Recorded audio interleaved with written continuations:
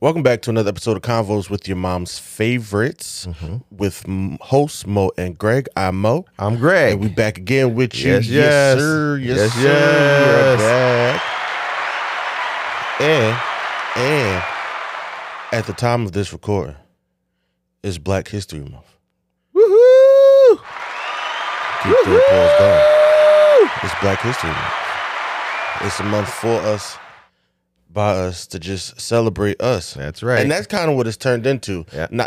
We acknowledge Black history, yes, but it's kind of just turned into just a month of celebration, of blackness. That's and, you know, like I said, there's a post I posted every year in January. Yeah, It says I'm black all the time, but next month I'm gonna be blackity black.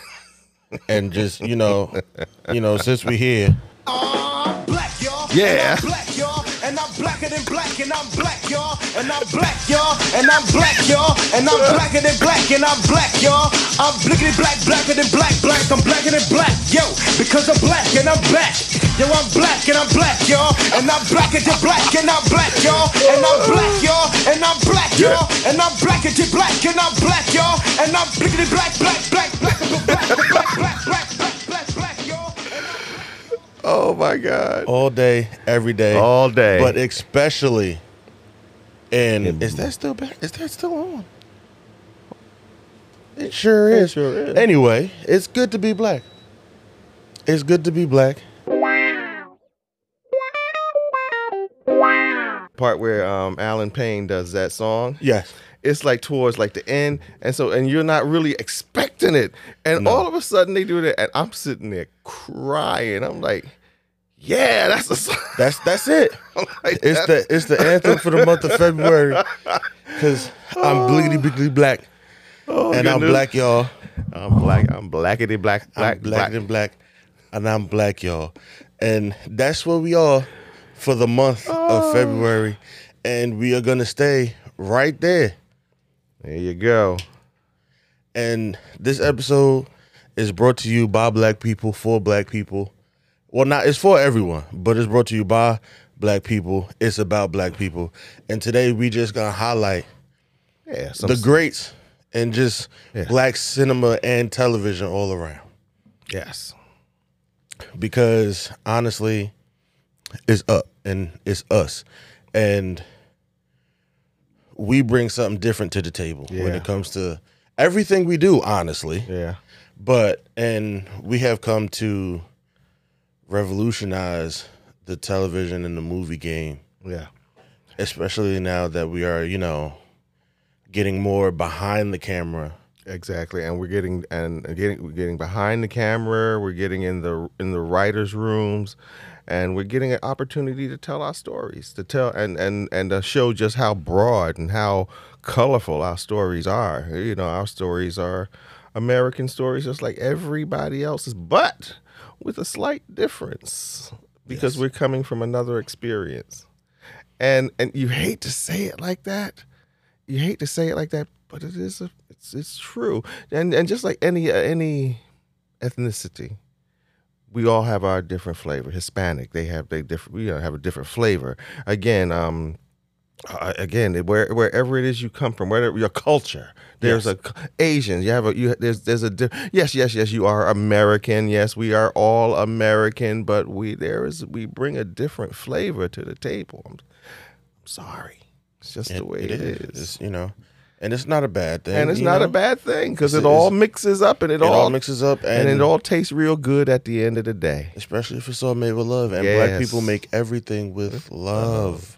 Come on. That is always the secret ingredient to why everything we do is just so good. So we're going to start off, it's Black History Month, yes, but we're going to start in the present with giving flowers and props to one of my favorite people. Mm-hmm. And she's a phenomenal actress in her own right. But recently she started to take more of a behind the cameras role with like directing and writing. And we're going to start off with Regina King. All right. Yep. There you go. Yes. Because she's going to act. Yes. And she's going to draw you in and pull out of you whatever emotion that she that she wants. She knows how to, like, from everything from Ray to wow, I'm drawing a blank now. She was in Ray, that was phenomenal. But for me, I could see her really, really blossoming and becoming. I could see what she was about to become. Yes. In Poetic Justice. Yes. Janet Jackson was the star, but she wasn't the star. But she was the one you watched. No, here's how you got to say it. Janet Jackson was the lead. Yeah. But she was the star. There you go. She was the star. Her performance is the one you remember. Yes, it is, because that movie was fantastic. It was, yes. Her performance is definitely the one that you remember. And I'm sitting there and I'm watching. I'm like, oh my God, she's good. She's good. She is good. And then Ray just solidified it. I'm like, oh my God, she is really good. Really good. You know, and now to bring us all the way, I don't think I've seen her in anything where she was bad. Where she wasn't good, where you didn't remember her. She wasn't just background. She wasn't, even though she might have been around a whole bunch of really high-powered, high-profiled actors, you saw her. And not that she was trying to be seen, but just the way she carried herself, the way she acted, the way she performed and did her character, the way she emoted, the way she talked, the way she sometimes just stood in the background and didn't say anything. You noticed. But you noticed her. If it was just a look, something like you said, like something she said, or even just a look, you saw her in the room. And even now that she's still acting. Yeah. But she's also getting behind the camera. Yeah. Because One Night in Miami. Yes. That movie was amazing. Yes. I was blown away watching that movie. I don't think she's done anything in recent years that has been less than amazing. Yeah, no, her shooting percentage is way up. It's way up. She has become the black actress to watch. Yes. And she's it's been proven she has become the black actress to watch. So even now it's like, yo, Regina King's in it. All right, I'm going to see it. Yep. Exactly. I'm going to see it. Exactly. Right up into the Western that they just did on Netflix, Heart of They Fall. Yes. She was amazing in that. Yes, she was. Didn't have the wasn't the lead role again, but you remember her character, little things that she does, right down to the fact that this character had a particular type of accent and a way that they spoke, and you noticed that immediately when she went like, okay, right, yeah, the character she portrayed had a specific dialect or tone to her voice, and you noticed it immediately, because you first would think that it might have been just but no, this was intentional. Yes, on her part. Yes, the little things that she does that to kind of like draw you in, and she did exactly that. Yeah, from the beginning. Yeah, and I'm blown away. I am blown away.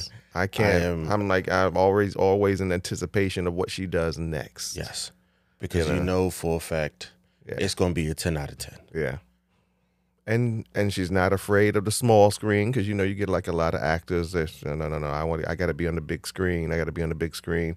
She's not afraid. I want to act.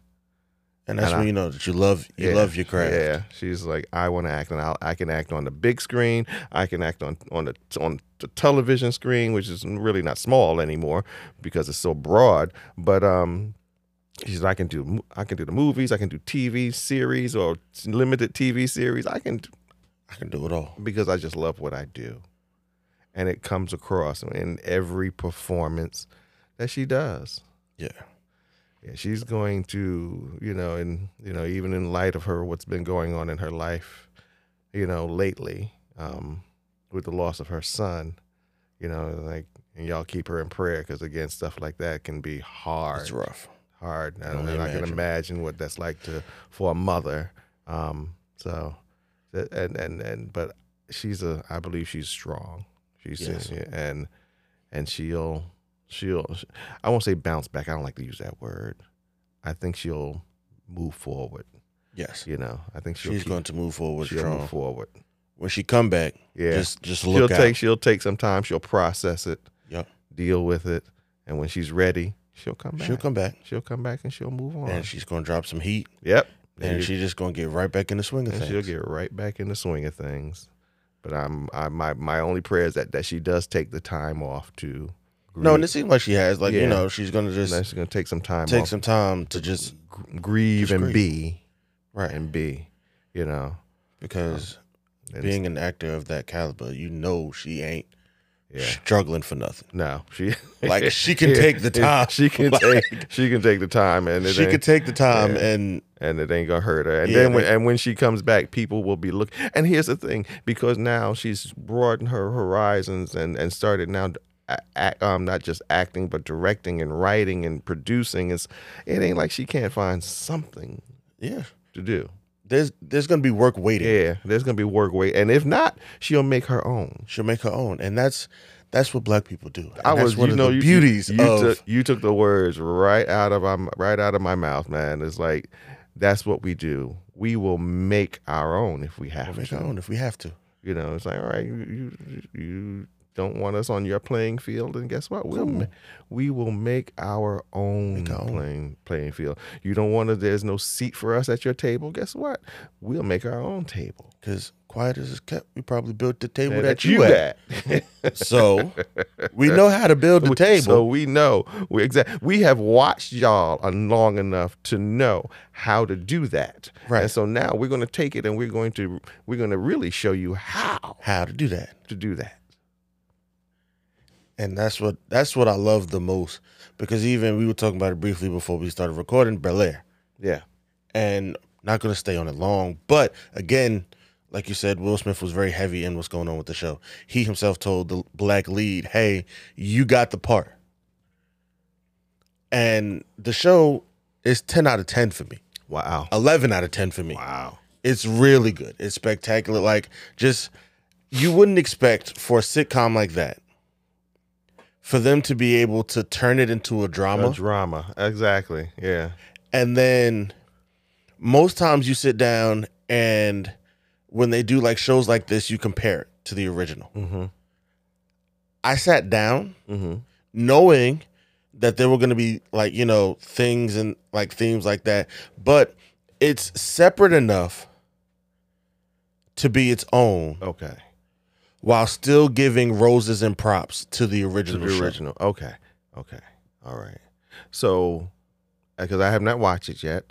So, in essence, so all the main characters there? Yes. Okay. So the whole Banks family is there, and Wilson, and it looks like from what I saw from the previews, they tell the story a little bit in depth. Where he got in trouble in Philly, and then his mom ships him over. Yes, they even go more in depth into that whole thing. Okay, of what happened. I think is spectacular. Wow. Okay. Yeah. So, okay. So they're gonna take you into Philly and and what really happened. Okay. And they didn't just they're not gonna gloss over it at all. Really? Yeah. Wow. Okay. They're not glossing over that at all. Okay. And what I like is too, they tell you what happens, but they don't spend too much time on it. Okay. Because again, he's the Fresh Prince of Bel-Air. Bel-Air, yeah. So it's good that they're going to tell you what happened in Philly, but they ain't going to keep him in Philly. Like, because I ain't even going to hold you. Once I found out that they were going deep into that, I figured the first 2-3 episodes was going to deal with that. Was going to be about that. Uh-huh. But no, it wasn't that long. Oh, okay. But yeah, it's a great show, and it's just letting you know, it's another prime example of what we can do when given the chance. Yeah. And we're gonna, keep going on with black actors, because I don't think any conversation can be had. We just lost, I think it was either earlier this year, which just started, or late last year, Sidney Poitier. Yeah. Yeah. And or Poitier. Poitier. Depending on who you ask. Depending on who you ask. If you ask somebody old school, Portier. Portier. If you ask somebody new school, Poitier. Yes. Because it's all about enunciation. And correct. Like it's cool because honestly, if that's how it's pronounced, there you go. Pronounce it how it's supposed to be pronounced. Exactly. I had a friend of mine. He when his first name, well, he was from Turkey. His first name is Yalçın, but everybody called him Cliff. And I asked him one day, I said, why does everybody call you Cliff if that's your name? And he said to me, because everybody seems to have a problem. I said, you know what? I'm going to call you Yalçın. And he said, because that's your name. I said, I'm going to, and I told him, I am going to learn how to pronounce this. I said, so every time you hear me say, if I do not say it right, you have my permission to correct me and say, no, you didn't say it right, until I get it right. And he just looked at me because I guess nobody ever really. I said, that's your name. It's your name. That is your name. And it should be the same for everyone. I shouldn't need, it's great that you said, you have my permission to correct me if I'm wrong. Yeah. But if it's my name, I don't need your permission. True that. To say my name correctly. True. It's my name. I dictate how it's used.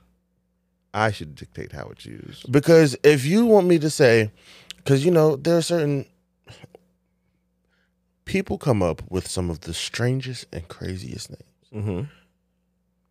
And I'm not even talking just, one specific. It's the craziest name. Mm-hmm. Your name could be .Haxon. Mm-hmm. But that's what it looked like. Mm-hmm.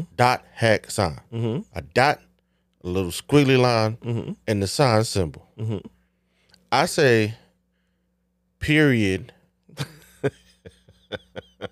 curvy line money symbol. I was going to say period squiggle money symbol. Right. Period squiggle money symbol.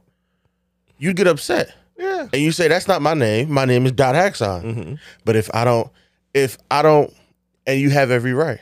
Yeah. To correct me. But then you don't get to just turn around and botch somebody else's name. No. Off the same premise. No. It's like, that's my name. Say my name. Say my name. Say my name correctly. Correctly. It's not, if I learned how to say it, and if the people around me learned how to say it, then yeah, you should learn how to. So I tell people all the time, I said, you know what, if I say your name wrong, let me know. Right. Because I don't, especially if it's something new that I'm not used to saying, I'm not used to, or from another culture, another language, but yeah. I get you. I got it. Yeah, like we should be able to do that because take for example, what's the name said it? I'm gonna botch her name. I know I'm gonna botch her name because I believe it's Uzoa Adoba. Okay, I know who you're talking about. You know what I'm talking about? Yes. From I know for a fact I just botched that lady's name. Yes. From Orange Is the New Black. Yes. She was in an interview and she said that. In the interview, she said that she initially wanted to change her name. Mm-hmm. And she was talking to her mother about it, and she was like that she was going to change her name because people were having difficulties pronouncing her name. Mm-hmm. And she said, no, your name tells the people who you are. Yes. So, because of that, correct them. Yeah. Even if you have to correct them a million times. Exactly. If you got to do it a million times. Till they get it right. Correct them. Because people are lazy. They are. People are lazy. Incredibly lazy. And if you let them go, then they'll think it's okay. Or they'll want to call you. So, well, you know what? Your name is, I don't want to say your name wrong either, Uzo. Right. I'm going to call you Pat. Right. No, you're not. No, you're not. No, you're not going to call me Pat. You're going to call me Uzo. Because that's my name. I said, well, you can call me Pat, but I ain't going to answer. Right. I ain't going to answer to that. And it's crazy because, especially in the movie and television industry, yes, your name will start to speak for you. Mm-hmm. To where if you mention the name, you like, as we said, with Regina King, you put Regina King's name on something, I'm going to see it. Yeah. Because that's Regina King. Your name becomes like not just your name, but your brand. Your brand. Yeah. Now, what would I look like calling her Regina? Yeah. Yeah. Instead of Regina. Yeah. I was like, Regina. Regina. She wouldn't like that, I'm sure. No. It's like, and I'm sure she would be the first one to correct you. That's not my name. It's Regina. You say Regina. It's not Regina. Regina. But yeah, that's just a little tangent about names. But speaking of names, and we're going back to Sidney Poitier. Yeah. Because he is one of my favorite actors. Rest in peace. Yes. Matter of fact, the weekend he passed. The weekend we were sitting around watching, looking for stuff to watch, a movie to watch, and I ran across a movie that I have a Vudu account. Okay. Where I have a whole bunch of movies saved in the cloud and whatnot. And one of the movies that I purchased because I had found it on sale, I had not seen since I really was in high school. But I bought it. And so the interesting part was the name of the movie is Uptown Saturday Night. Okay. And the two stars were Sidney Poitier and Bill Cosby. This movie was made in the 70s, I believe it goes, because I looked it up. It's go back to the 70s. They did three of them. It was Uptown Saturday Night Live. Oh God, what were the other two? Oh my goodness, I can't think of them off the top of my head. But there were three of them. There were three movies that they did together. They were comedies, and it was, excuse me. It was interesting because I believe that I can't remember if they wrote and directed them too, but I remember it was like all of Black Hollywood was in these movies. Okay. Yeah, all of Black Hollywood. So you would watch it and you were like, oh wow, that's so, like when they were a lot younger. But it was just it was, again, I'm a fan of both of them, and I just loved the movie just to watch. I had not watched it since I was in high school.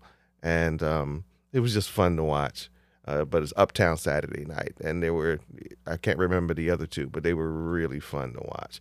Matter of fact, the villains or the gangsters in the movie were Calvin Lockhart and Harry Belafonte. Okay. I'm sure your father probably, I'm sure he's seen them. Yeah, him and your mom. I'm sure they have seen them.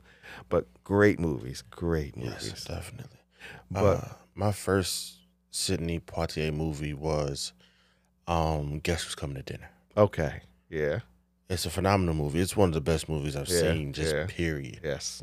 Because Go ahead. A movie like that, one, because of the racial issues discussed. Exactly. But it's very difficult to have a movie of strictly conversations. Yeah. Play out so well. Wow. Because if you look at the movie, it's just people having conversation. Yeah, you're right. You are absolutely right. I never looked at it from that perspective. Yeah. People talking. It's just people talking. No, there's no like overt action or there's nothing, there's no like, oh my gosh, there's no like the only suspenseful thing, spoiler alert, is the father going to accept that's it. The marriage between a black man and a white woman. Yeah. Is the father of the soon-to-be bride going to accept this black man marrying his daughter? And okay, and now again, and to watch him masterfully pull that off. Yes, just conversations. It's just conversations. You might, and just with conversation, you feel dramatic tension. You saw resolutions and all of that. You saw all of that stuff. A lot of stuff. And just. Conversations. Just conversations. Yeah. But even in that, one of my favorite scenes, I have two favorite scenes in that movie. One of them is when, why can't I think of the lady's name? Audrey Hepburn. Okay. When she tells her friend off.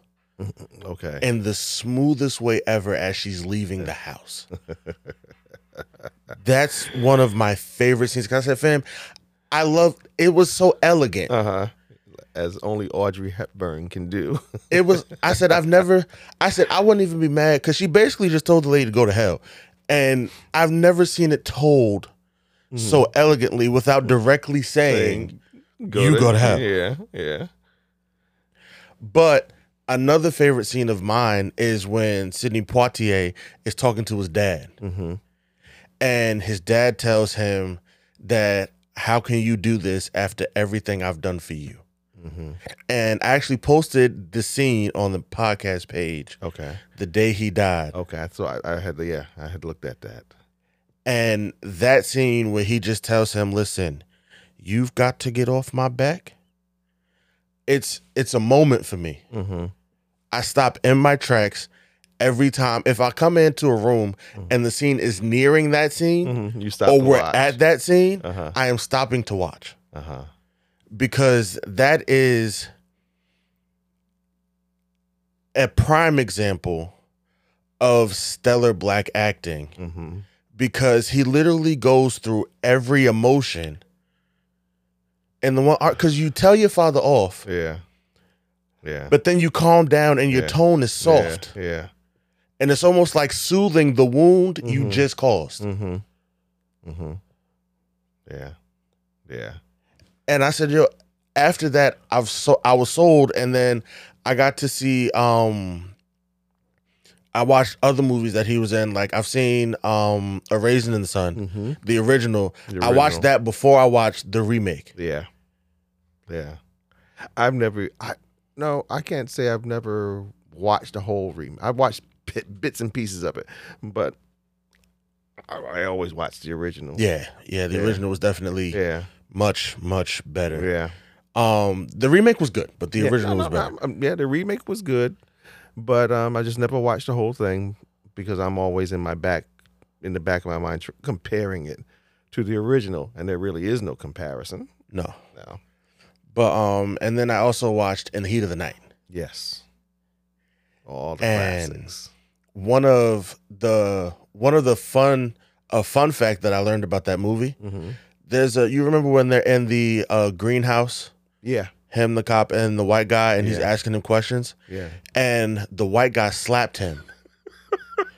And he slapped him back. He slapped him back. The slap back wasn't supposed to happen. Oh wow. Then that makes the scene even better. Even better. The slapback wasn't supposed to happen, but Sidney Poitier thought that character, that's how he would have replied to him getting smacked in the face by a white man. So that's what he did. He smacked him back, and they just kept it in the movie.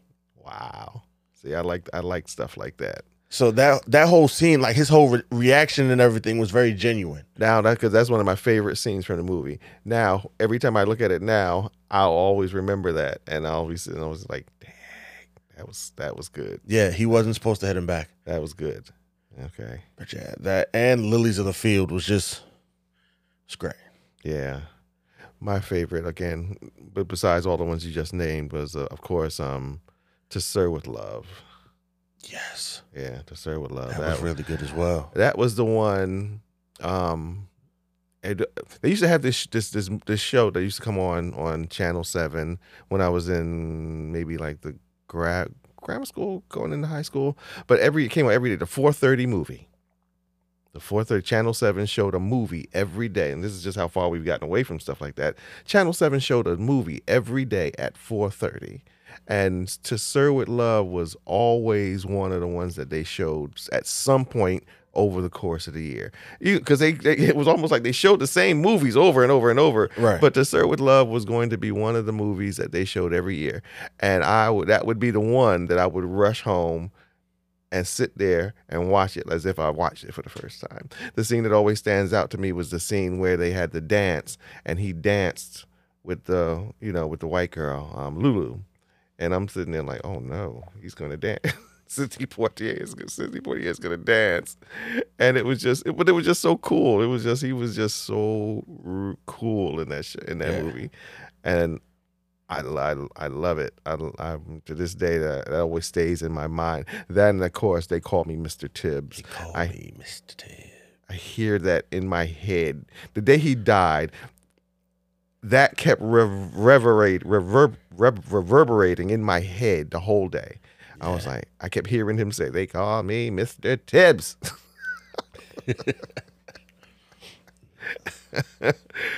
Nah, he's definitely one of the just top tier.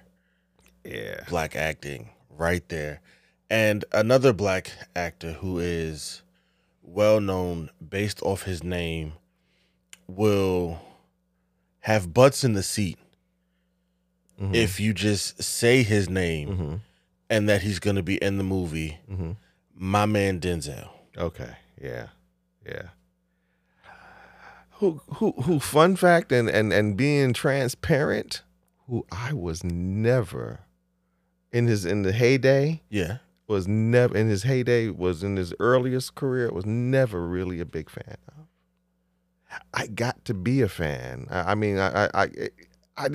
would not watch his movies, but I just was not really a fan. But I just would keep watching, and then I began to see how he grew, how his craft, and how incredible an actor he was. He kind of like just won me over, and so now I'm like, okay. I think that, and again, of course, the one that finally really, really did win me over, was Training Day.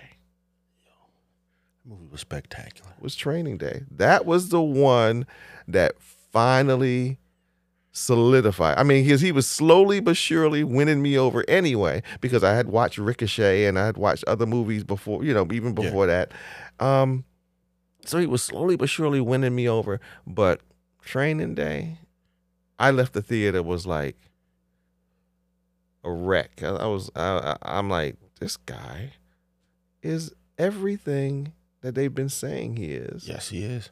And he just proved it right here, right now. On that screen.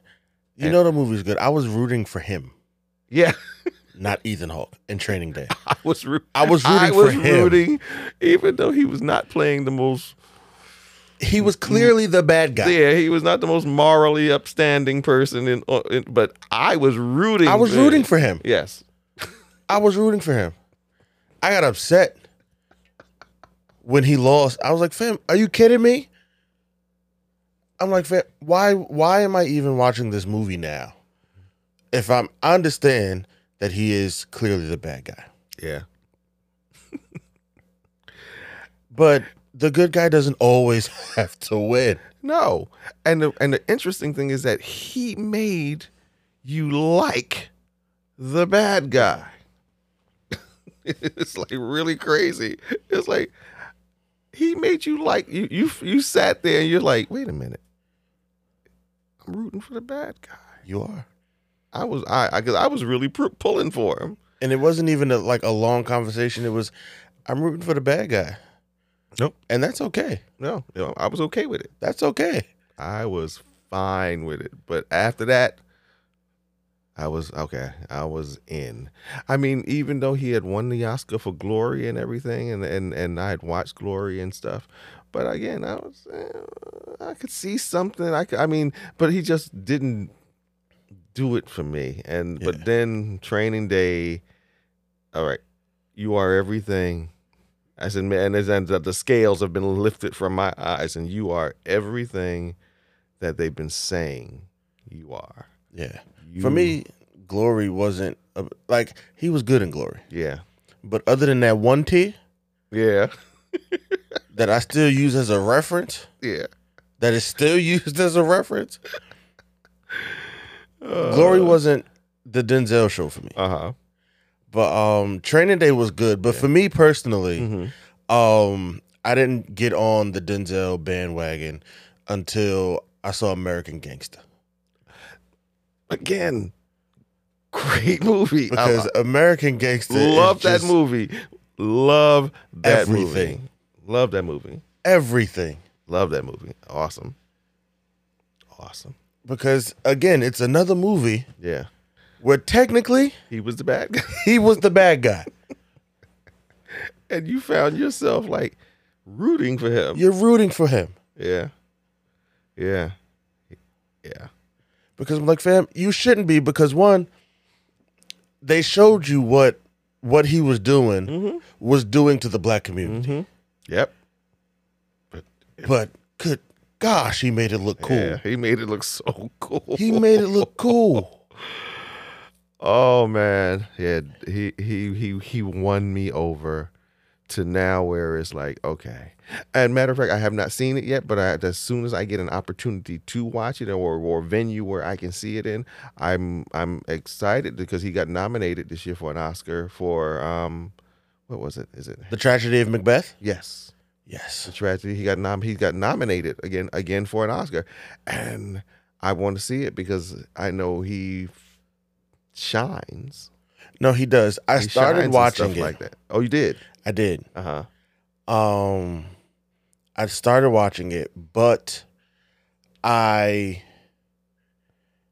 had to turn it off. Uh-huh. Because it's The Tragedy of Macbeth as written by.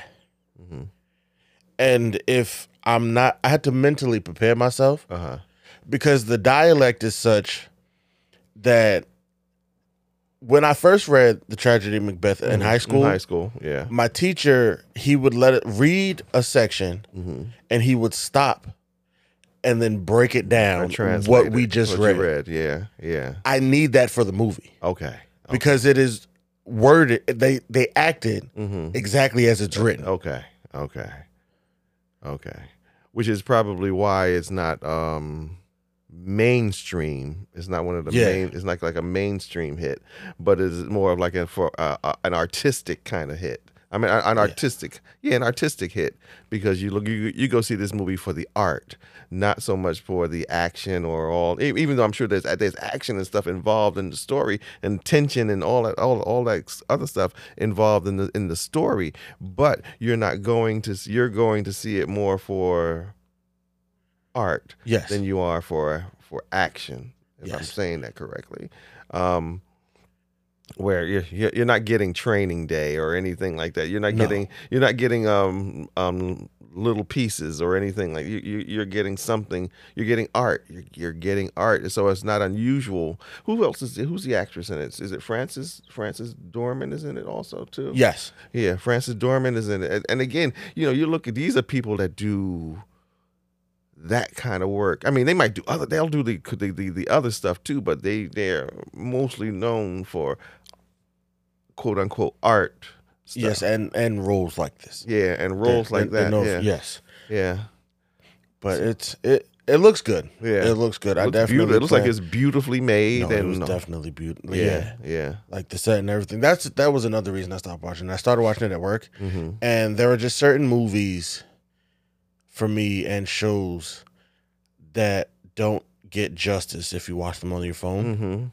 So you can watch them again on your phone like later on down the line, but the first time you watch them needs to be on like an adequate screen. Yeah, where you can kind of like sit back and absorb everything that's going on, that's going on in the movie. Yeah. So I definitely plan to go back and watch it because the Oscars are coming up. Yeah. And I want to watch that. I don't remember, honestly, if The Tragedy of Macbeth was even nominated for Best Picture. But my plan is to go back, and my plan is always what I've been doing for like the past 4 or 5 years. Yeah. Watching all of the movies nominated for Best Picture. But yeah, I usually try to do that. If not before, usually I might do it after. Usually I'll do it after. Yeah. But usually some of them I've seen already, but not all of them. And, there's certain ones I have not seen. Man, there's certain movies. I didn't even find out what movies until the nominations went out. I was like, fam, when did this even come out? It was like the one with that big one that got the most nominations was the one with Burt Cumberbatch. The Year of the Dog, I think that's the name. Yes. Of it. Again, know nothing. I didn't know anything about it. It's a Netflix movie. Is it really? Yeah. Okay, so good. I'll go back to Netflix and watch it. It's a Netflix movie. Okay. Yeah. Okay. I started that one too. I didn't finish it. Okay. It's a slow movie. Is it slow? Yeah. Okay. It's a slow movie. Is it a cowboy movie? Cowboy-esque. Cowboy-esque. Okay. Yeah, because not so much cowboys. They're ranchers. Oh, okay. Yeah. Okay. I gotta go and watch that because again, that's the favorite this year at the Oscars. That one is the favorite. So I said, let me give it if I can see it before the Oscars, I'll give it a watch. and see. But I'd like to see the other one too, The Tragedy of Macbeth. And I forgot what there was another one that got. Oh, of course, West Side Story. West Side Story did get some. Yes. Quite a few nominations, and I was happy to see that. Yeah, actually, a good chunk of the Best Picture movies are on Hulu. They even have their own category. Really? Yeah, on Hulu they have their. See, I haven't been. You know what? I've been so caught up in other stuff lately. I have not been on Hulu in a minute. But they have a Oscar nominated category. Okay, cool. On Hulu now. Cool. Then I will be. And a lot of this year's nominees are awesome on Hulu for you to watch. And that's what I'll be doing this week. You know, how occasionally when if I'm not watching anything particularly, I'll venture over to Hulu and watch one of those so that I can kind of like be a little bit more aware of what's going on at the Oscars again. You know, from what I've seen, you know, and then we'll get back to, you know, I think that they've got a couple of black actors and actresses who have been nominated this year for the, and I'm rooting for them. And I'm rooting for them. Yeah, I'm rooting for them. Always rooting for them. And you know what? Somebody will say, "Well, why are you rooting for us? Because they're black." Because they're black. And I say, "Well, isn't that race? No, that I am supporting my people. I'm sorry." So now, what if the movie is really bad? I'm supporting my people. I'm supporting, and so. Black people don't put out bad movies. There you go. That you know what? That's gonna be my response. So black people don't make bad movies. They don't make bad movies. All our movies are good. All of them. All of them. All of them are great. They are great. Now they are cinematic masterpieces. Now. Even Pootie Tang. And especially Pootie Tang. I will defend Pootie Tang like I made that movie with my own money. Like I was the producer. Executive producer. Like I defend Pootie Tang like I signed all the checks for everything involved in that movie. Now we got a good portion of the audience listening to us say, "Well, Pootie Tang, what's that?" Watch it. Watch it. Watch it. Oh goodness. I will defend Pootie Tang. Yeah. With that is a hill I will die on. That Pootie Tang is a phenomenal piece of black art. Matter of fact, while you watching that, make it a double feature and watch it with CB4. Right after that. Right after that. You will not be disappointed. Before Black History Month is over. Watch both Pootie Tang and CB4. Yes. Yeah. Yes. Make it a date night. And if you got time, you could definitely watch Half Baked right after that. Oh my goodness. Got to. A triple feature. A triple feature. Watch Half Baked right after that. Matter of fact, if you go down to Walmart and check the $5 bin, they come in a set together because that's how I got it. It was a set of 4 movies because I bought 2. Me? No, I'm not. Are you kidding me? I'm not. It's over there in the bin. It was a set. They came together. It was CB4, Half Baked. I'm drawing a blank on the 2 other movies, but it was a 4-pack. Really? Because I bought 2 4-packs that day. Because in that 4-pack, yes, it was CB4, Half Baked, and I'm drawing a blank on the other 2 movies. And then I also bought another 4-pack that had Friday After Next, Next Friday, Friday After Next, and All About the Benjamins in it. See? We make good movies. And the Fridays, since we here and back on Black cinema, that has got to be one of the best trilogies ever made. True. Now, it is super unfortunate. It is almost canon that if you are black, you must have watched Fridays. All of them. Yes. Or if you have not watched, you have watched them and possibly owned them. Yes.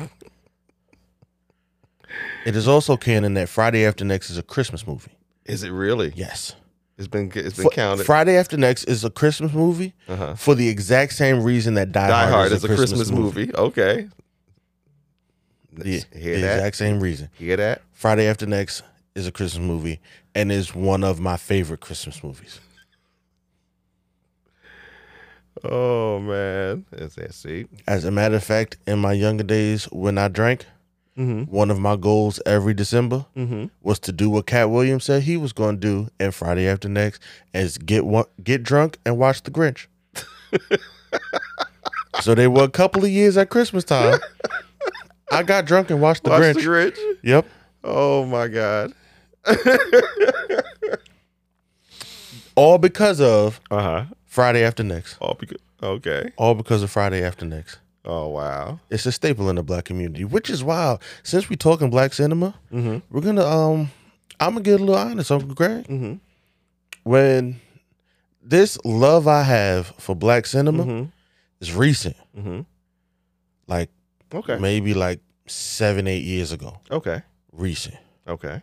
I am 30. I will be 31 next month. Yeah. But it was like 7-8 years ago. I wasn't initially a fan. I kind of shied away from. But I found my way. I found my light, and I found my love. What brought you back over? What movie? What particular was there a particular movie, or you just kind of like just found yourself drifting back more? So yeah. Not so much. There wasn't a specific movie, right? But the choice of the color of the women I dated changed colors. Okay. And they got a little bit more melanin in them. Okay. And because of that, I started watching some movies, and I was like, "Oh, this is really good." Yeah. And then I would watch more, and I'd be like, "Oh, this is really good." And then just the more I watched, you just found out the statement stands. The more I watched, the more I found out black people really don't make bad movies. Even if you go back to the days of what they call the quote unquote black exploitation movies, again, that was all we had. Yeah, that was all we had. We had no quote unquote heroes. So in essence, you know what, the way you end up feeling about Denzel in Training Day is not unusual, because again, growing up, we had no real quote unquote black heroes on the screen. And so, and it's interesting. So what white Hollywood allowed us to make, and I'm sure they didn't always think of it that way, those people on screen became our heroes. Yeah. Superfly was a hero to us. He was a drug runner. The Mac was a hero to us. He was a pimp. You know, again, these and all the black militant movies that came, Black Gun, Slaughter's big ripoff. Again, all of these black militant type movies, they were our heroes. Why were they our heroes? They were our heroes because they were, quote unquote, as we used to say in the 60s, they were taking it to the man. And that was a very big deal. And for us, that was a big deal. Hold on. Push pause. Not was. It still is. You know what I'm saying? Because truth. We still need to be taking enjoy it to the man. a good taking it to the man movie. Oh, true. Yep, we still enjoy a good taking it to the man movie. Sticking it to the man. Definitely. Matter of fact, that was what they called him in Undercover Brother. Yes, the man. The man. Matter of fact, not only in Undercover Brother, but I'm Gonna Get You Sucker. Yes. It was the man. The man. The man. The man. And I think Well, what was one of the funniest scenes? It's underrated scene, and even Undercover Brother was which is one of my favorites. It's another movie you should watch. Right after you watch Half Baked, God. we just watch Boot up at Undercover Brother, please. It's one of my favorite movies. I'm Eddie Griffin. If he didn't make any other good movies in his life, that one he will always be remembered for. Yes. He will always be remembered for that one. For him, and honestly, Dave Chappelle's role in that movie. Yes, him and Dave Chappelle, they were because Conspiracy Brother was my favorite.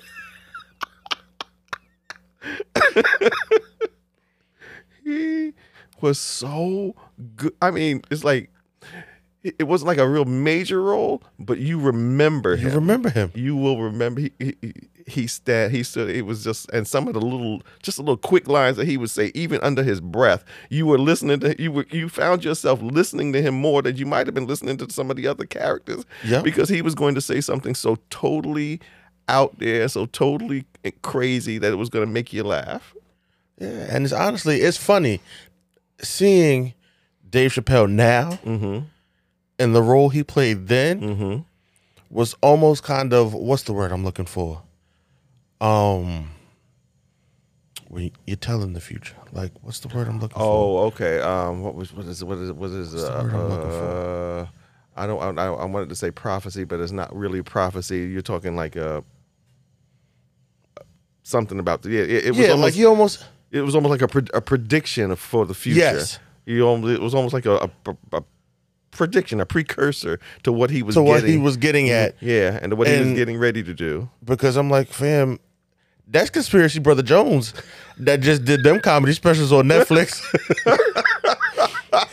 he stopped working for he stopped working with Undercover Brother, and he started working for and started doing comedy. He started working for Netflix. He started working for Netflix and dropping comedy. But yeah, that movie. Oh, like that's what I was saying. Back to one of the best lines with the man at the end after of Undercover Brother okay. when Feather died. Yes. What did he say? Where he said, "Oh God, what was the line? That brother went out like a sucker." He said, brother went out like a sucker. Let's get out of here. And I'm like, fam, really? Oh my God. But yeah, Undercover Brother is such a great movies like that, man. It's just a small taste of just, how great we are as a people. And it's interesting. None of them were really box office smashes, but again, they found an audience out off screen. They found an audience, and they're now like staples in our what we like to call a hood classic. Yeah, there you go, hood classics. They are a hood classic, straight up hood classics. If you want to have a hood classic night, just boot up get all the Fridays, Pootie Tang, Half Baked, Undercover Brother, CB4, yes, and just have yourself a party, a time. Just have yourself a time. Have yourself a party. And I'm glad that movies have come far from just those types of movies. Yeah. But those type of movies still have a place in my heart. They do. I still. As a matter of fact, they've started showing them again on. You might run across them sometimes, depending on what channels you might be running across. A lot of Pam Grier movies. She was the first cinematic black woman bad butt. She bad girl. She was the one, again, she was the first black woman to kind of like sticking it to the man, taking it to the streets, and it was, and so here it is. To see her, she moved from there, and then she moved to really legitimate, not, I won't say legitimate Hollywood, but moved on into Hollywood. And again, and this is what we talked about Quentin Tarantino, how he can look at somebody who might have been in the industry earlier in their careers, and they might have fallen off or just disappeared, and then he'll go and get them and put them and give them opportunity in a major motion picture. Because again, Pam Grier kind of like dropped off the scene until Jackie Brown. Next thing you know, Jackie Brown, she's sitting at the Oscars on the first or second row because she had been nominated for an Academy Award because of Jackie Brown. And this opened up more doors for her because now she became a mainstream actress again because of that. And it's well deserved. Yes. Jackie Brown was a great movie. Because even the same, not so much Quentin Tarantino, but like I always appreciate that when it's someone who we haven't seen in a long time, because they just kind of fell off, or they just kind of, they disappear for a while. Yeah. And then they come back, and when they come back, it's like they get this one role. Yeah. This one role that just like it sends them right back to the top. Because for me, watching, wow, I just had the name of this movie and now I can't think of it. It was oh my goodness. I just had the example, Uncle G. Eddie Murphy. It was one of his movies? Yes. It was the most recent one that he did on Netflix. Oh, you're talking about the Dolomite is my name. Dolomite is my name. And because he had like a string of he was on top. Yeah. And then he did just like a bunch of really good, but just not top tier black movies. Yeah. I thought you was going to catch me and say he did a bad movie. No, you're not. No, he did a couple of really good, but just not quite there. Not quite there black movies. And then he kind of took a break for a while, and then all the trouble Wesley Snipes was in. For the both of them to come back in this movie. Yeah. Dolomite is my name is it is hilarious. Hilarious. Now the question I got to ask you, have you ever watched any of the original Dolomite movies? No, because until I watched the movie, you had no idea who he was exactly. Which even that in and of itself even blew my mind, that you would even take a character like Dolomite and that you would take that and you would make a movie about it. Because here's the thing, because again, a lot of people are looking at me like, Dolomite, who's that? But I'm sure you knew by the time you finished. Yes. By the time yes, you finished, I was well aware by the time I finished the movie. Yeah. But prior to, I had no idea that this movie was based on a real character. Yeah. Whose movies we used to go to we used to go to the theater to see those movies. We used to go to I think there were 3 of them. It was Dolomite. I think 3 or 4 of them that were in the movies. Dolomite, the only ones I can remember. Dolomite, the Human Tornado, and the other one was Petey Wheatstraw, the Devil's Son-in-Law. Okay. Oh yeah. Okay. Great movies, y'all.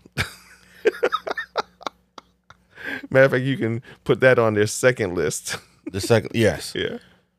But I was like, just to see that, and even Wesley Snipes' comeback. Yeah. And just the way he's been able to just reinvent himself. And to get back in the game. And to get back in the game and to just still have, it's good to see that he still has the same high caliber of acting. Yeah. Yeah. That he had prior to, because all it was, it's just a little tax trouble. Yeah. Yeah, exactly. Just a little tax trouble. He didn't kill anybody. Right. He didn't, it was no murder committed. No. He didn't rob a bank. He didn't rape nobody. It was just, it's a little tax trouble. Tax trouble. I guess it's a little tax trouble. Everybody has it. Everybody does it. Hello. So he he did his time. He came out and he got back in the game. I'm glad. I'm glad to see him. Glad to see him back. Because he's definitely missed. Yeah. Because for me personally, Blade. Oh my gosh. Blade. And it's interesting. A lot of when they're talking about Marvel movies, they don't often. They don't mention Blade. They don't mention Blade. And I'm like, wow, that's really. I had to really sit down and think about that one day. I said, you know what? They don't talk about. Blade being part of the MCU. And the fact that now they're making him a part of the MCU, but he's always been there. He was one of the first. He was before Iron Man and the Avengers. Yes. And what they don't tell you is those Blade movies were keeping the lights on at Marvel. Wow. When they were out. Wow. Get out. Really? They kept the lights on. Really? Yeah. Matter of fact, if you go, you know how in the beginning of every Marvel movie they do the opening scene is usually, you got like a comic book page flipping. Yeah. They were doing that in the Blade movie. That was being done in the Blade movie because I watched, I think it was the first one, and I was like, oh heck, they was doing that then. I said, so it wasn't something that they did after the Avengers or after Iron Man became popular. They was doing it then. Back then when put some respect on that man's name. Yes, yeah. Put some respect on that man's name. Y'all better. And everything that he brought to the character of Blade. Because Blade was just a really, really cool dude. Yeah. Like he was just really cool. He was like a cool Batman, but better. Yeah. Because he could actually, do stuff. Yeah. But yeah, man. Yeah, they got to give Wesley his props. They got to give him his props. And even though they are doing a new Blade movie that they're going to add into the MCU, using him in the MCU, and I think Mahershala Ali is playing the role again. Who is, I'm sure will bring. He's a great actor. He's a phenomenal actor in his own right. I'm sure he's going to bring something really good. I would think it would be really cool if they had Snipes in as a cameo or just something. That would be cool. That would be really cool. That would be really cool because somebody even said it. He said Mahershala Ali tweeted that he hopes that he could live up to what Snipes did. Yeah. And Wesley Snipes actually replied and said, bro, you're going to take it to a whole new level. Yeah. I believe it already. Yeah. See? And even seeing that is fantastic because he could have pulled the Pierce Brosnan role with 007. Yeah. Because I watched TMZ caught up with him when one of the more recent 007s came out. And they asked him what he thought of 007, like what he thought of the new 007 movies. And he said, I've never seen any of them. Are you kidding me? Wow. Really? I'm like, fam, how can you do that? How could you do that? I mean, you were a part of that. You're a part of that. Like that's... Yeah. So it looks like you would want to see what they're doing and support the next guy. The next guy coming in. You would want them to succeed. Yeah. It's kind of like what they do in the WWE. You have guys come in, you have the legends come in, and you have the new guy who you want to get the stamp to beat the legend. Yeah. To kind of, it's called putting them over. Yeah. To help them gain popularity and take what you built to another level. Yeah. You should want that. You should have been the first one to embrace Daniel Craig when he got the role. When he got the role. You should have been the one like, you know what, dude? Yeah, you're gonna be around. You're gonna take this to another level. Right. And then to be there to make sure he took it to another level, to always pushing him, encouraging him, and saying, you know what, yeah. To make sure that it went to another level. And whoever gets it now after Daniel Craig, they should. You would think that all those that are still alive would always be, shooting them text messages or tweeting in words of, it's like, you know what, hey, you got this. You got a whole franchise riding on your shoulders. Right, and it's just like, because it kind of then helps because it's like, yo, you got a whole franchise riding on your shoulders, but hit me up. Yeah, I'll tell you. If you need some tips. Yeah. I actually heard they're pushing for Idris to get it. I know there's a campaign for Idris to get it, and I don't even want to get excited about it. I mean, I would love to see Idris get it, but I'm not trying to get excited or get overexcited about it because I'm afraid that it'll. You'll get excited and then they'll snatch the rug out and say, nah, it's going to be somebody else, Yeah. For that, though, I personally believe it's a bit late. You think he's a little older? Yeah, a little bit too late. He should have been like No Time to Die is Daniel Craig's last role as Bond. Yeah, he should have been Daniel Craig. Yeah, because he was a lot younger. He would have been a lot younger, and because the role is and Craig took it to another level because he did like a lot of stunts and he did like a lot of and it took a toll. It takes a toll on you. And so I see what you're saying. And that would be my only thing about Idris is the fact that you're a little older. Yeah, he's a little older. Like it's fine. And then again, an issue I am having, right, with like things like that. Mm-hmm. You finding a new Bond and you want him to be black. That's what the people are pushing for. Yeah. Not the company themselves, but us, the fans. The fans are pushing for it. They're pushing for a black Bond. Yeah. Fine. But just as we kind of didn't really know Daniel Craig until he got the role of Bond. That's right. Find someone who is doing really good. Yep.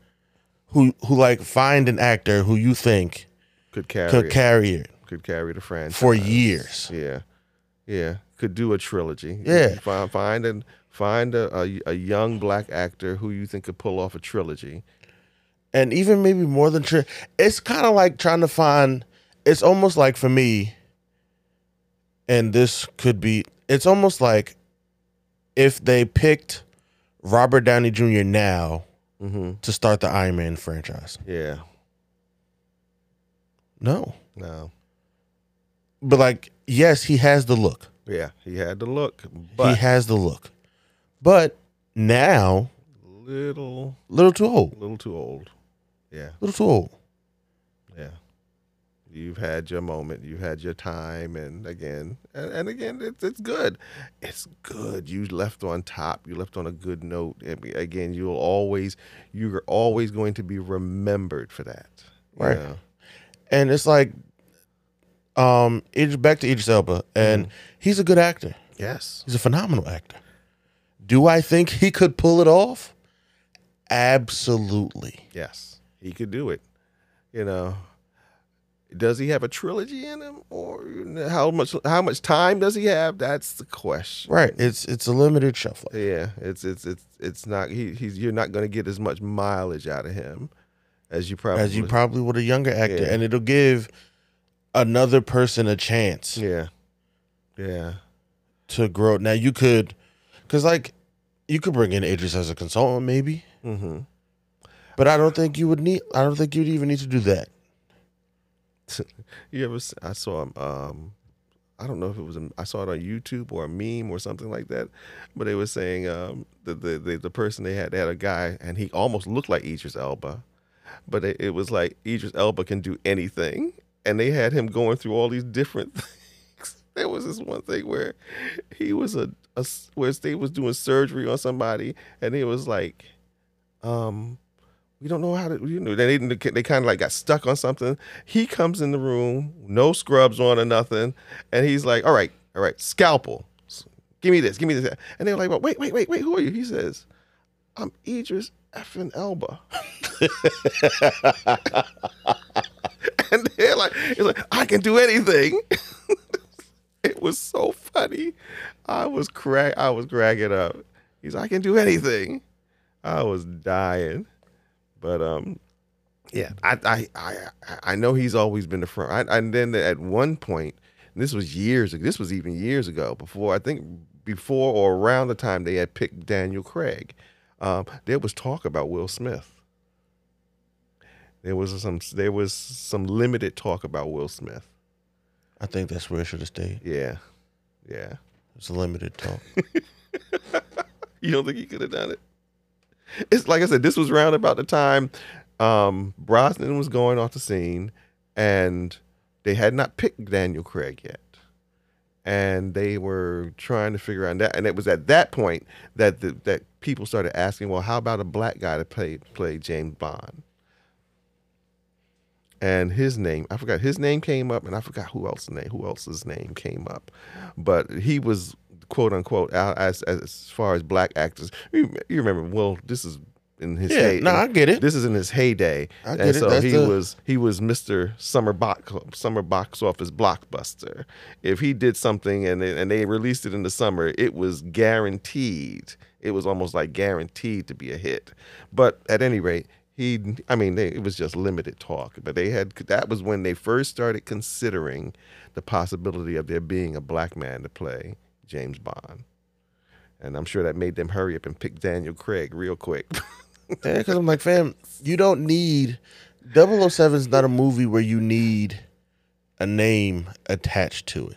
No, you really don't, because the franchise is so huge. You just really need somebody cool and who could pull off the role and look good in a tux. That's it. Pull off the role and look good doing it. That's what you're looking for. They don't have to be doing Shakespearean type acting, because it's not even about that. It's more about the action than anything else. It's about the action and the cool gadgets. There you go. It's action and gadgets. That's it. And the villain. That's it. You got action, gadgets, and a good villain. You got a Bond movie. Excuse me. And beautiful women. Oh, yeah. In bikinis. And yeah, that's right. Beautiful women in bikinis. That is the standard Bond movie formula that they have never deviated from. And they may have smoothed it out or tweaked it here, tweaked it there, put more or even dialed back. But that's always been the standard Bond formula. And that is why people go see. Those people who are diehard fans, that's what they're going to see. That's what they're going to see. You give them anything less, it's like, what was this? Listen, at the end of the day, if it ain't broke, don't break it. Yeah. Yeah. If it ain't broke, don't break it. Don't break it. Keep that formula. But yeah, I'd be down to see a black Bond, but I just don't think there needs to be. I think they need to find him. Yeah. And not pick from one of the already cemented celebrities that's out. Because he's out there. He's out there. There's like a lot and he's of just young, waiting. There's a couple of them. There's a lot of young black actors out there who could probably pull it off. Well. And if they were just giving the opportunity. But yeah. Like we doing with everything else. Give us a shot. That's all you. And watch what we do. And watch what we do with it. Watch what we do with it. Yep.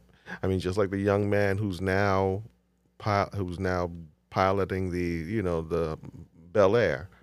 Again, if I'm correct, he was a relative unknown. Yes. Handpicked by Will Smith, but there was something Will Smith saw in him that made him say, you know what, I'm going to risk everything on you because I think you have what it takes to do this, to play this role. Right. And it's about taking a risk. That's it. Because again, what else is going to do is, if you take a risk and you say Black Bond, guess what you've now done? You've now opened yourself to more, because black people are going to go see it. Yes. More than who would originally go see it. More than it's, again, here's the thing. The truth of the matter is the James Bond movie is really not a quote unquote black supported franchise. No. You have black people that go see it, but it's not really, most. You go in the Black House on a Friday night, you ain't gonna find it. you ain't gonna find it. You're not even gonna find. If you ask a lot of black people, how many James Bond movies have you seen in your lifetime? What? They still making those? Exactly. They still make those? I ain't seen that. I've never seen a James Bond movie. Again, I've seen all of them repeatedly. Again, because I've been a fan since I was a kid. I've been a fan since Sean Connery. I'm just a fan, and I would go see it. I'd go to the movies to see a James Bond movie. Go to the theaters rather to see a James Bond movie, and then you could count us pretty much on one hand. Usually it would be me and one of my good friends. He was a big fan too, and we would go see it together. And yeah, but there were never a lot of us in the theater. Right. This isn't, so you open yourself up to a whole new marketplace. Because what black people we gonna do?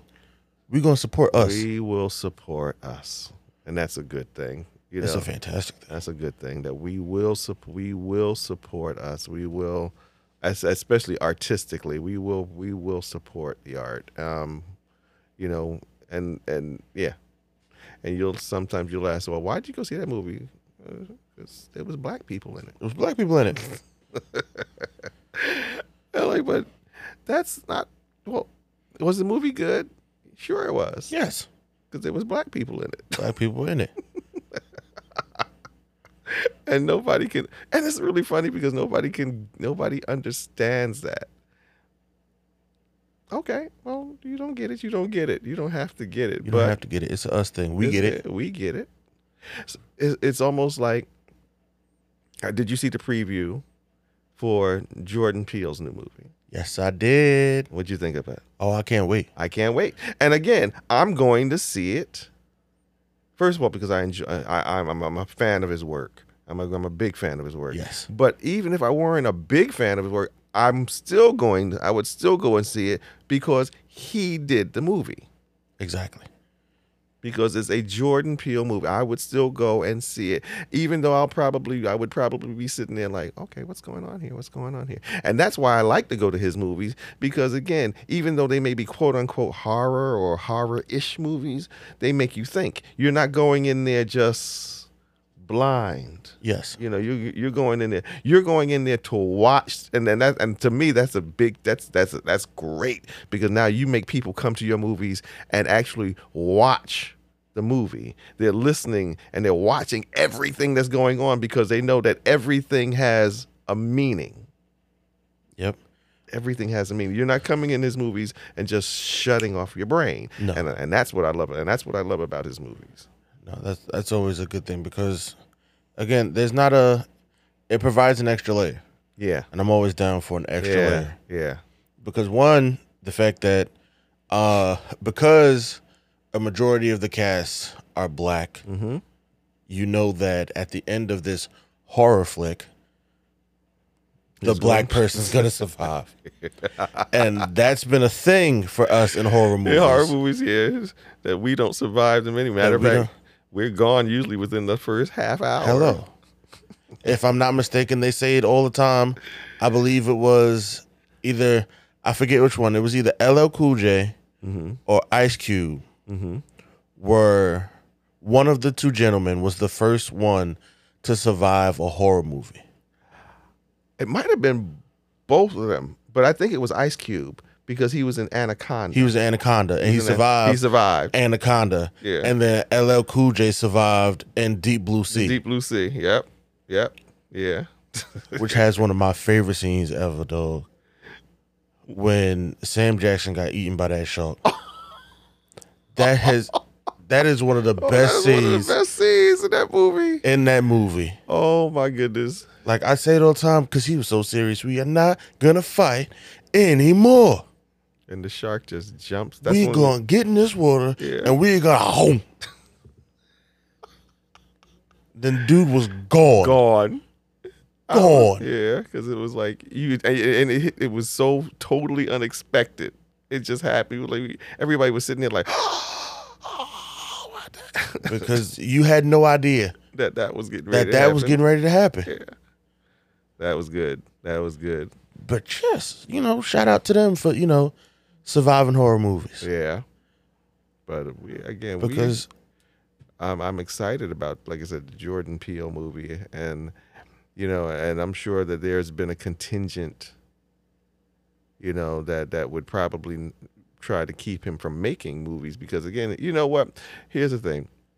Because of the fact that his movies are not traditional type horror movies, they're more like horror drama, horror, scary kind of stuff. But again, like I said, stuff that makes you think. You think that I know there's a scene in the preview where they're showing all there's like a field of the happy those blow up men, yes, that's waving their arms, and they all go silent at the same time, and they just deflate and fall on the ground. And you're sitting there, you're looking at that scene, and I'm sitting there like, okay, there is a purpose for that. Yep.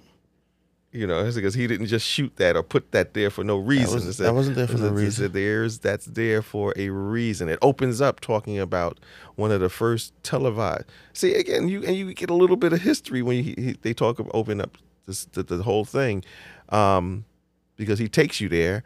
They show a scene of a black man riding a horse, and they were saying historically that's one of the first scenes, one of the first recorded scenes, I think, of a black man on camera.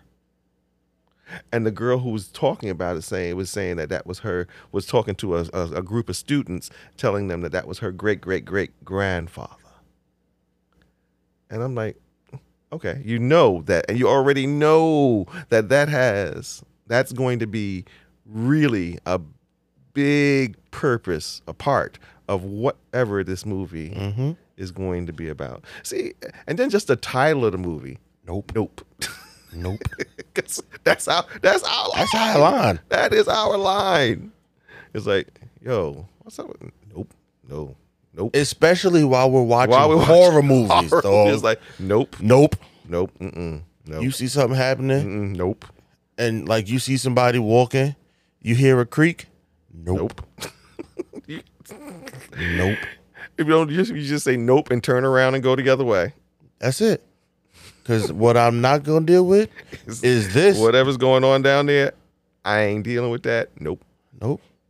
It's funny, I do that with my mother, because sometimes we be in the house and we'll hear something in another room, and she'll be like, "You heard that?"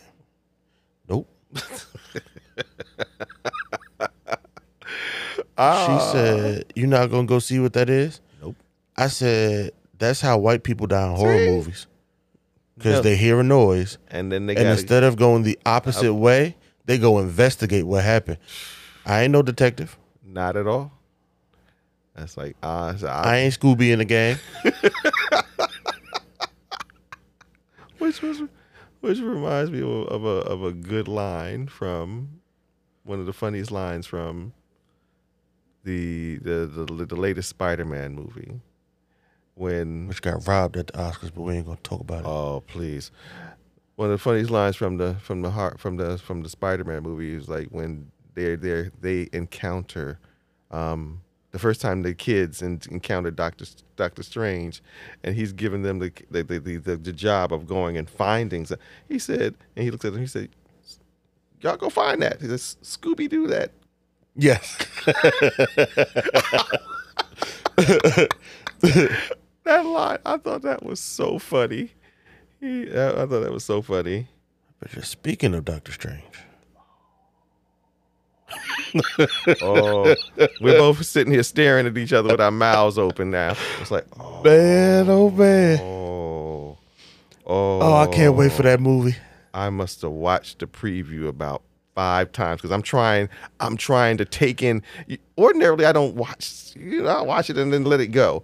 I must have watched this preview about 5 times because I'm trying to take in everything. I'm trying to take in everything. Because I'm like, this is going to be insane. Absolutely insane. I said I got to go. I said I will probably watch WandaVision again before I go see the movie. Oh, I might run through everything again. Yeah, I said I'll probably try and run through as much stuff as I can. I definitely will watch the Spider-Man movie because, again, a lot of it starts. Remember in the ending of the and I'm sorry we got off the Black History thing, but we'll get back to Black. We'll get back to that in a second.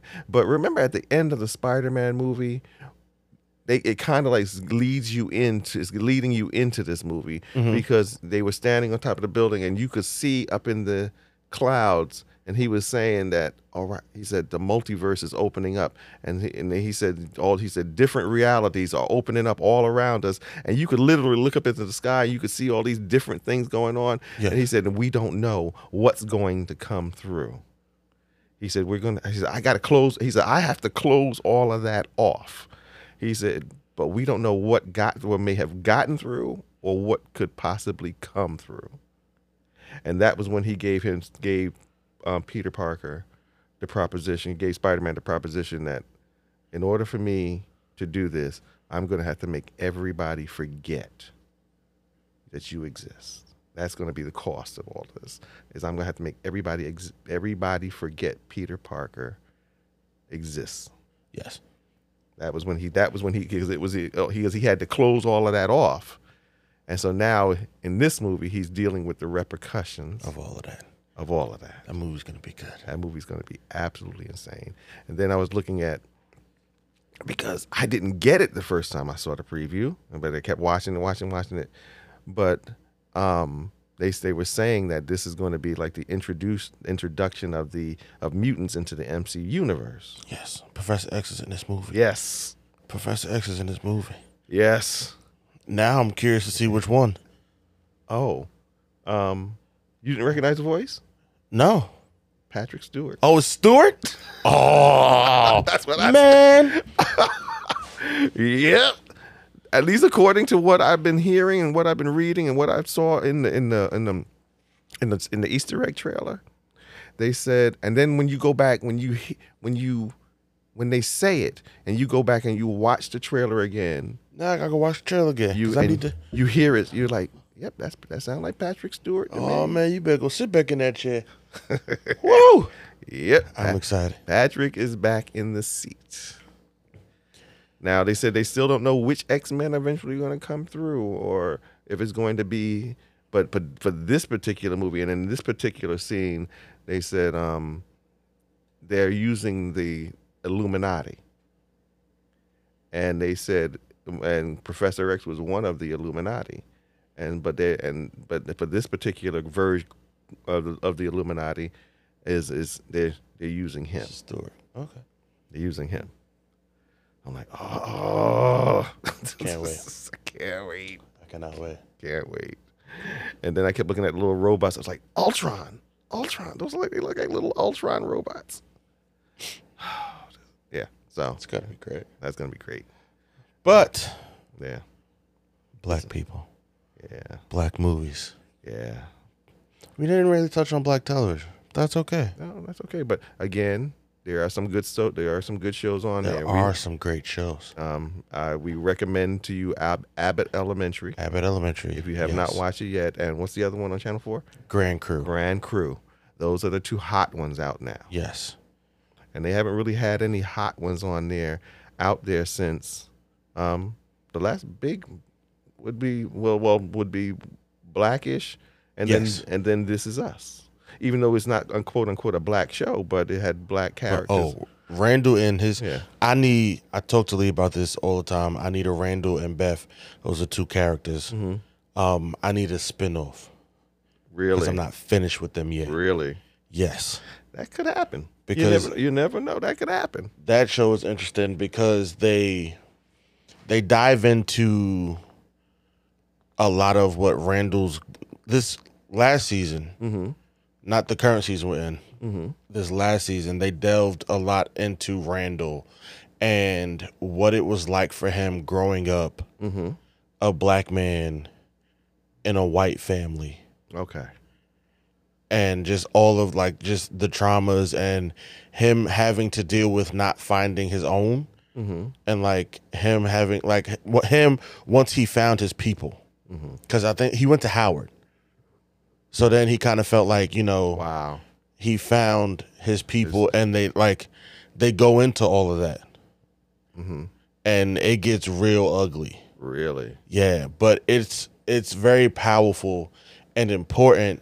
I got to go back, and I keep saying I got to go back and I got to watch the show from the beginning, because I didn't watch it because I know it just looked incredibly. I know we've had this conversation before.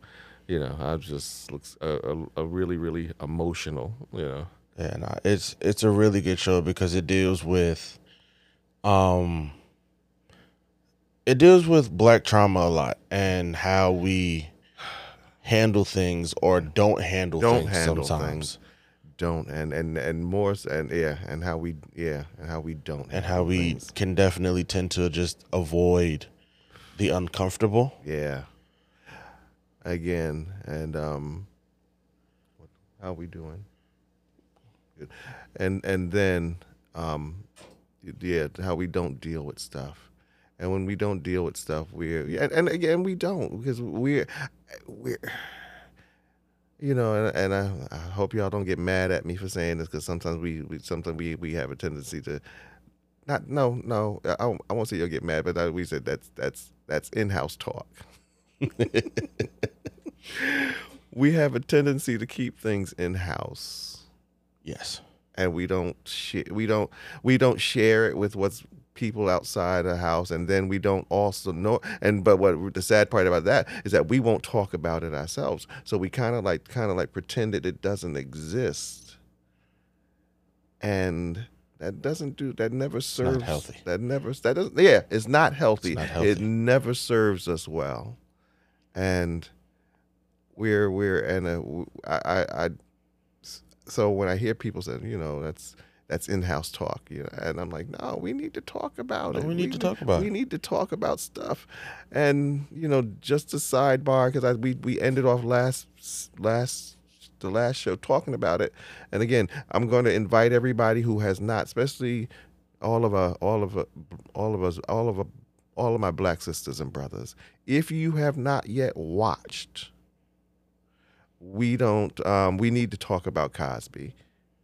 You need to, because again, not so much. Because again, when you watch it, you'll understand why. You'll understand why I'm saying this, because again, it's really weird. Because as a black family, we need to deal with that and come to or be helped to deal with that, because I didn't even realize how ambivalent I was and how torn I was about it until I watched those 4 episodes, and I'm sitting there and I'm like, oh my God, and I'm struggling with all these emotions, and find myself even getting choked up in certain scenes that it was like. And even after that, you may not come to a conclusion of whether you like him and I think that's the real confusion part is that we don't know how we're supposed to feel about him. Right. Is that we don't know how we're supposed to feel about him, and we want to defend him, but then on the same token, it's like we can't defend that. But it's like, and so you're struggling with the duality of all this stuff going on, and it really just helps you to deal with it, to kind of like put a pin in it, and to kind of like just come to something within yourself, because it's like you may never. Everybody's not going to agree with it, even amongst ourselves. Everybody's not going to agree with it, but it'll help you to come some type of closure. Okay. To have some type of closure about the whole situation, because that's what I came away with. It's like, it's okay. It helped me to.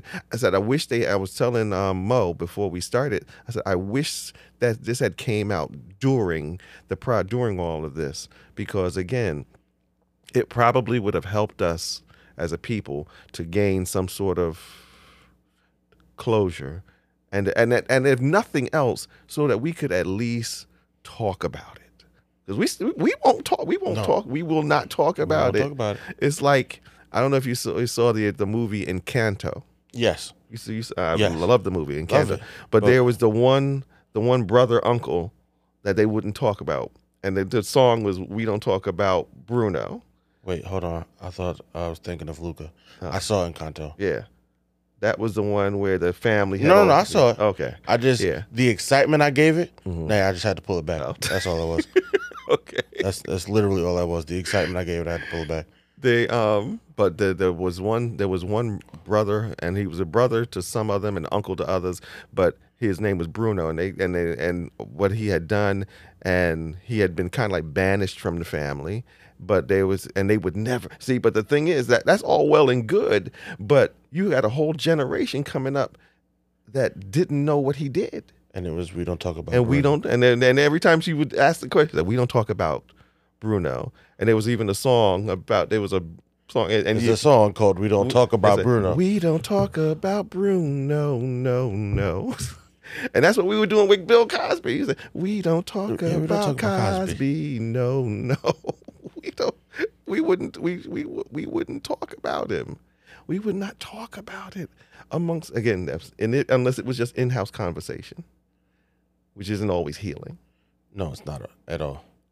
But we need it, and I think that's what the comedian who did it and did the documentary, that was what he was trying to do. He was trying to get it to talk about it so that we could heal and so that we could kind of like move on, not so much even move on from it, but so that we could kind of like just heal and deal with it and heal from it, because it happened. It was reality. It happened, and we need, and because of the fact that he wasn't just any actor. No. This man was like part of our lives. I look at him and I would see my father. Yeah. This guy was like part of our lives. And so it's like, he was always a bright spot in the negative, in all the negative. In all the stuff that was going on in our culture and all the stuff that was going on around us, he was the bright spot. And only to find out that he wasn't. Yeah. Because Bill Cosby was like, there was a lot of negativity. Yeah. And you could always go back to the Cosby Show. Yeah. To escape from it all. Yes. Yeah, you could go there. You could always just go back to the Cosby Show and just like I said, you'll see what I'm talking about when you finally watch it. You'll see what I'm talking about. But again, it's just like, if nothing else, it just made you kind of like have to look at stuff and have to say, wow, that really happened. Wow. Okay. We need to talk about it. Okay, let's go. We'll move on. Yeah. Well, no, we don't have to move on. Okay. But I was just looking at my phone. Yeah. But it's on focus. But yes. Watch. We need to talk about Cosby. Yeah. And then have the conversation with somebody. Then have the conversation with somebody. Talk about it with somebody. Talk about it with somebody. Yeah. And see what they Shoot, you can talk about it with us if you want. We're always open. We're here. We're always open to like conversation. I said, the couch is open if you're vaccinated. Yeah. You're more than welcome if you've done that. You're more than welcome to come down and talk about it. Because again, it's like one of those things. First of all, that's what we do, and and in this particular instance, it's one of those things we need to talk about. I had to kind of like do something to make myself happy after that. It just was so emotionally draining. I was like, oh man, this is. I made myself watch the last episode last night because again, I wanted to get through it, but my mind, even my wife was in the other room and she wasn't watching it with me, but she could hear it, and she was like, "How are you watching that?" She said, "It is." She said, "I'm just listening to it, and it is so draining." She said, "It's just so hard." She said, "It's hard to listen to." She says, "I can imagine sitting there and watching it." She said, she says, again, and it's hard only because we don't want to talk about it. But in order for us to heal and to deal with this, because it happened. And it's difficult because of who he is to believe. Yeah.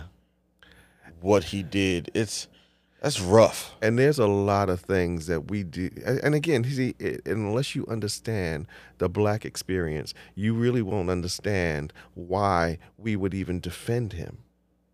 Or why we wouldn't believe women who were saying this about him, because of the fact that because we've seen this happen in our culture before. Matter of fact, it's been a big part of our culture where black men have always been accused of doing stuff like that. Yes. And so it's always been a part. So naturally, to see it happen to him, and definitely because of who he is to us, it was like, oh, they're trying to take out Bill Cosby. Oh, You know, and we was rallying in the streets. They were rallying. We were rallying in the streets, man. We was fighting people. It's like, don't you talk about him. You talking? It's like we was acting like the lady on In Living Color. She would Benita Petrell, I think that was her name. And she would be in the window watching people, and she'd be talking about them or gossiping about them. And then she would say, but don't you talk about Miss Jenkins. I love me some Miss Jenkins. I'll fight you for. That was why we was reading. It's like, I love me some. I'll fight you if you talk about it. That's how we was. Only after it was all said and done, now we're sitting here not knowing what to do or how to feel. And I would like to say that William Kamau Bell, who produced and directed this, and did a great job. I would like to say that at the end of it all, you come away with it and you're feeling 100. No, you're really not. You're still kind of torn, and you're still kind of because it doesn't change anything, but it does put you in a place where you can now make better judgments, and you can now talk about it and deal with it, and maybe begin to deal with it a little better. And somebody, he even said it towards the end of it all, maybe separate the man from the art and be able to find a way to deal with both, you know. Gotcha. But anyway, yeah. Woo, I was draining even talking about it. Tell me about it. I know I had it. Yeah. Woo. If you want to watch something, well, a little bit more happier, watch the Janet Jackson documentary instead. That was a little more uplifting and happy. Although she had her issues too, but it was still, it was like that. It was nothing on that level, Oh, well, better yet, you want to watch something uplifting and happy? Watch CB4. Yeah. Yeah, there you go. Watch CB4. Watch CB4. Please watch CB4. I guarantee you will. You'll feel better. You will feel better. You will feel better. And Pootie Tang. Especially Pootie Tang. I really enjoyed Pootie Tang. Definitely enjoyed Pootie Tang. Oh my God. I used to even love when when Chris Rock had his talk show on HBO. That's where Pootie Tang came from. And Pootie Tang would be the guy who plays Pootie Tang would be a guest, and that's where the character came from. And he would come on there, and Chris Rock would be asking, and he was like satire. And everybody's sitting there like, what is he talking about? And Chris Rock would be the only one who kind of like he was like, whoa, that's what you're talking about? Pootie is putting it down. And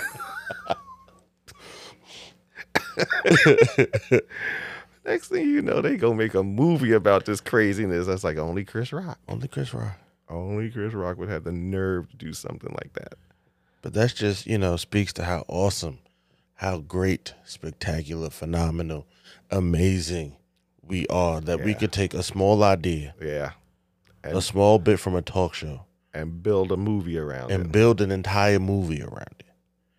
Yeah, and it was funny. It was funny. But yeah, I think we're gonna call it an episode. Yeah, another good one in the books. So yeah. Convos with Your Mom favorite. We're black. We out here. We're great. I want you all for the rest of this month to go be your best authentic black selves. There you go. Enjoy the rest of the month. Enjoy it. We love you. Amen. We do. We love you, and thank you for your support. We appreciate it. So, just go out and celebrate being black. And educate. There you go. Someone and yourself if necessary. Yeah, my challenge to some folk this whole month, I was like, you know what? Start posting stuff on your page. Post something on your page every day about Black history. Some fact that we may not have known, that we knew. Yeah. Something that we didn't know about. Don't just give us the usual. The usual, yeah. Find something new. Find something new. I mean, I found in the process of doing that, I found a couple of new things that I didn't know, and put them out there so that other people to share it with other people. So again, that's how we grow. Because we think again we kind of like tend to not understand, or we don't really know. We know. I won't say we don't know. We know our history, but again, but our history is so big. There's so much we've done that has not been touched upon. Nobody tells us about, again, and that's why I always had the problem with them trying to eliminate, again, because they want to label it all as critical race theory, but it's not. It's really just history. That's it. Because it's not like we're coming up with stuff that did not happen. It's stuff that did happen, and we just need to talk about it. We need to put it in. It needs to be in the history book so that people will understand our whole picture, our whole journey, and our whole contribution to America and to the world. So again, so that everybody will understand. We're not doing it to make any other race feel bad or make people. No, it's like just so you know that we were more than just slaves. That's all. That's it. Celebrate big, y'all. Enjoy. Celebrate big, and don't stop after the 28th. Hello. Keep going. Because Juneteenth right around the corner. There you go. Say something. There you go. But yeah, to the next pod. We out. Out. Take care, y'all.